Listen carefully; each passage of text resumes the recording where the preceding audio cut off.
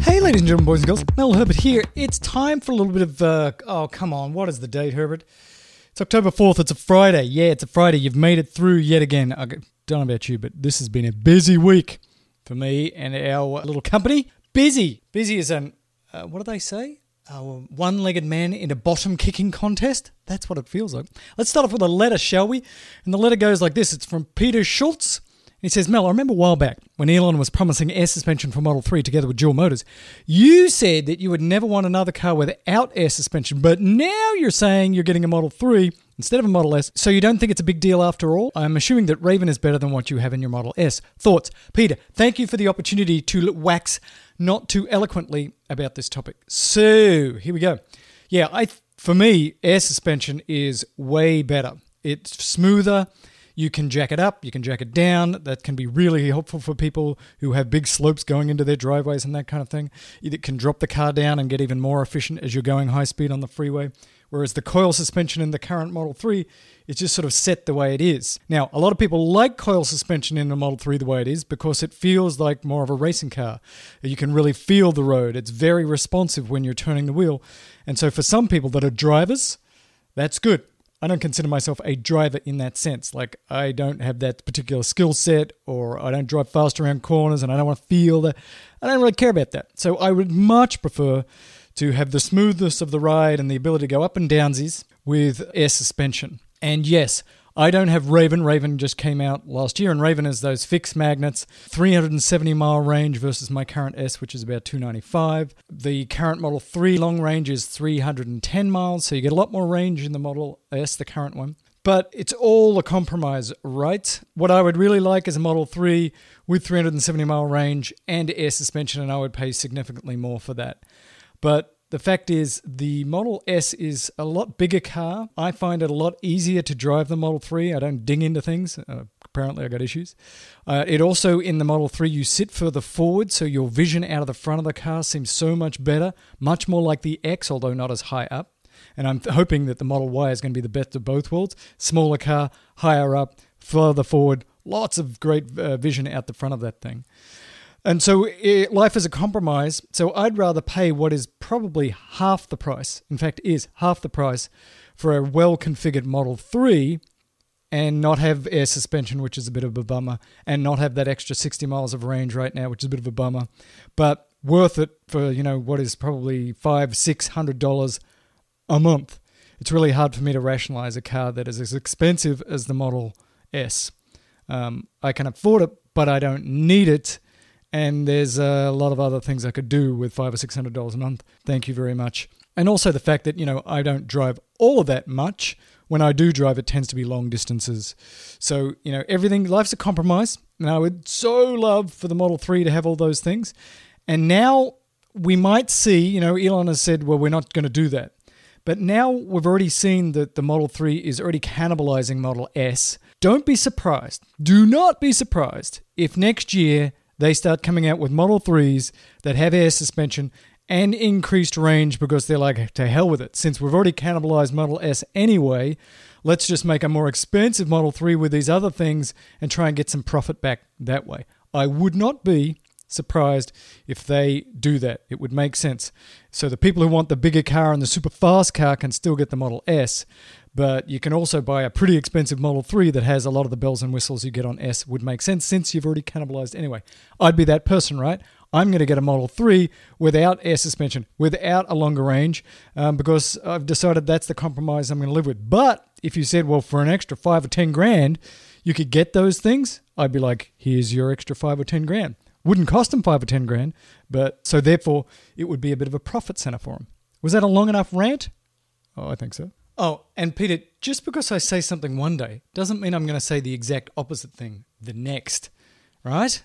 Please.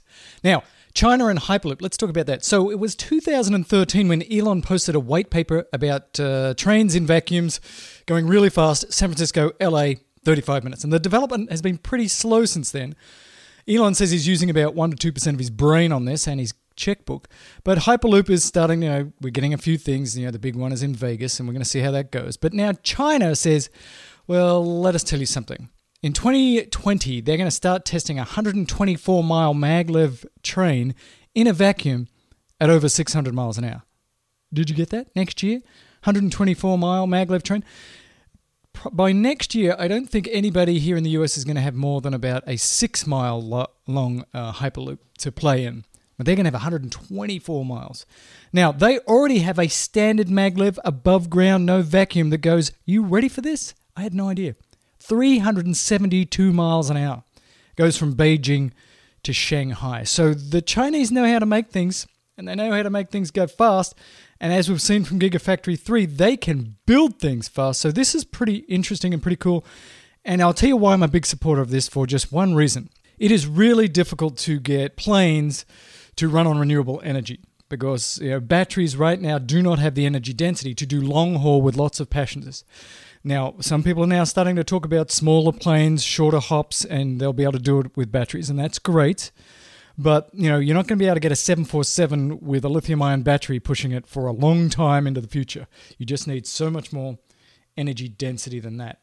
The reason I like this idea of really fast trains that basically go as fast as planes is that you can then use renewable energy in those. So you have a big solar panel and running it along the top or in the fields that are next to the train, and that energy can then push that train at 600 miles an hour, 100% renewable, significantly reducing the carbon footprint of that very fast trip.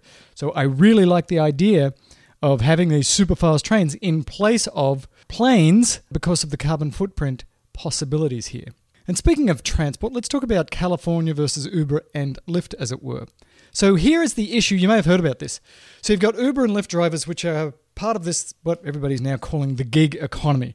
And I don't really know what the exact definition of the gig economy is, but I think it basically means you're an independent contractor that works for a high-tech firm. So Gavin Newsom, who is the governor of California now, says they want to change this. They want to make these independent contractors that work for people like Uber and Lyft to become employees after 29 hours a week. And why is that important? Well, then they would get minimum wage, which is now $12 an hour, but will be $15 an hour in 2023.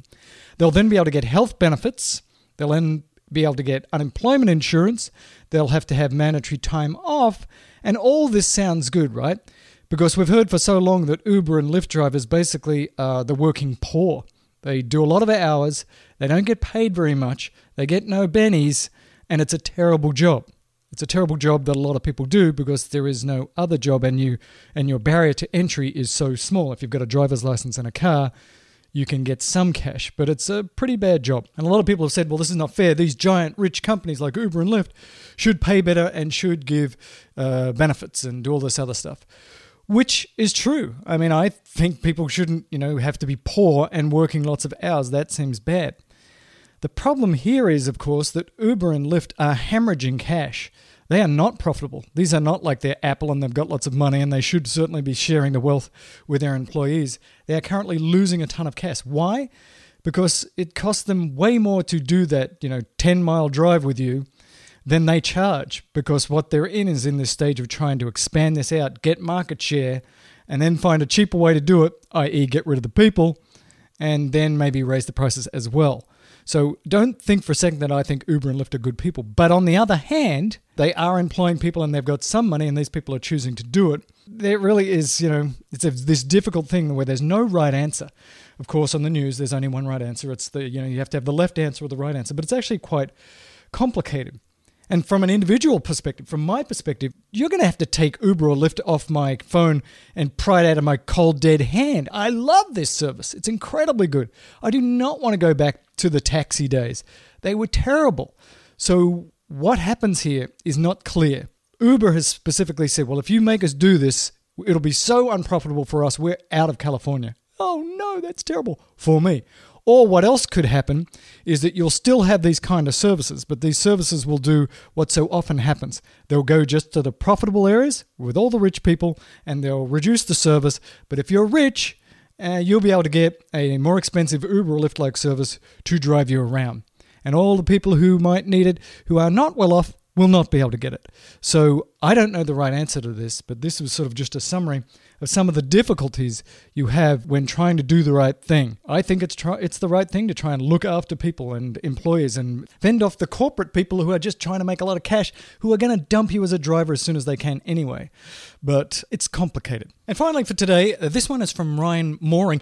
Ryan is actually COO of my company, and he likes all these things as well. So this is from Inside EVs, and it's a really interesting article that you should read, and I'll put a link in the show notes. But it's about how big oil has a new, big, very powerful opponent.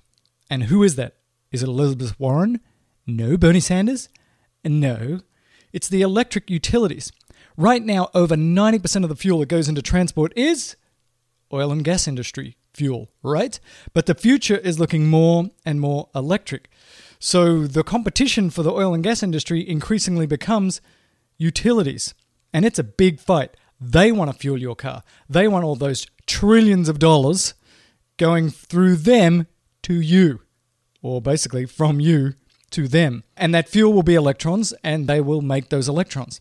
Now, on the one hand, that's good. If those electrons are renewable, it's very nice. But there's also another interesting battle here, and that is the battle between consumer groups and electric utilities, because consumers like me, and probably a lot of you, want to make your own solar energy and store your own solar energy and put that into your car, because then you know you're trying to be 100% renewable and your utility might be 50%. And you want to speed things up, or you just want to have backup for your own reasons, or you just are a libertarian like, I want to live off the grid, whatever it is. But the utilities don't want you to do that. They want you to go through them. And so they have tried to get some laws passed and have succeeded in places like Nevada, and they're trying again in Florida, to say, oh, sure, you can have your own batteries. Sure, you can have your own solar panels, but you're going to have to pay us a big chunk of money every month anyway. And if you use electricity, pay for that as well. So there's quite the battle here again. Now, I'm one of those people who believes, again, that there's a little bit of a gray area here. Even though I have solar and batteries and I can live off the grid most of the time, I need the grid there. We all need the grid there. So there should be some amount of money that I pay just to be grid tied. The question is how big that should be, and it shouldn't be excessive. It should be fair. It should be reasonable.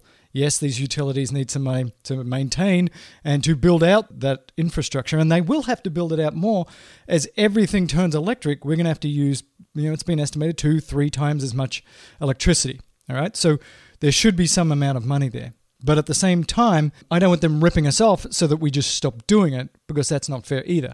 I want to have my own solar, and everybody should be able to do that. And this distributed energy could actually be good for everybody if we do it right. So it's actually complicated about how you do that. Again, notice complicated. The world is not black and white, but it's just an interesting article to read to understand the various arguments here. I think it's really important to understand these arguments, because so often they are presented as extreme on one side or extreme on the other. And the truth is, they're difficult because they're often grey and there's no right answer. And what we have to do, and this is the most difficult thing, is to try and look at what is the outcome. What do we really want? We want as cheap electricity as possible. We want it as renewable as possible. We want people to do it independently if they want to. But at the same time, we've got to make sure that the utilities really do have enough money to do what they do. So how do you put all that into the mix and get it right, and then have enough money to build out electric infrastructure and charging and all that stuff? And who's going to pay for that? Whew, it's complicated, but it's super interesting, just like the show. So you should go onto iTunes and give us a rating and review, or you should become a patron because it's so good. What would you do if Talking Tesla and Elon Daily went away?